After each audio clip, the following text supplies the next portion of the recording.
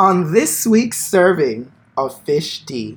But what I can appreciate with the Prime Minister Award is that I got that award for my work as a Jamaican, as a queer creative.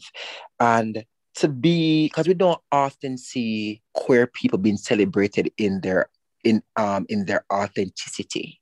It's usually people who just put a little button up on them tie and just, but now I say every gay person flamboyant, but I'm saying they always give the token gay men, the ones that are not as visible, not as obvious, not as gay, or even they don't know if they're gay or not at all, those things. So when when I got that, I'm not saying I'm the first gay person to ever get that. I'm not saying that.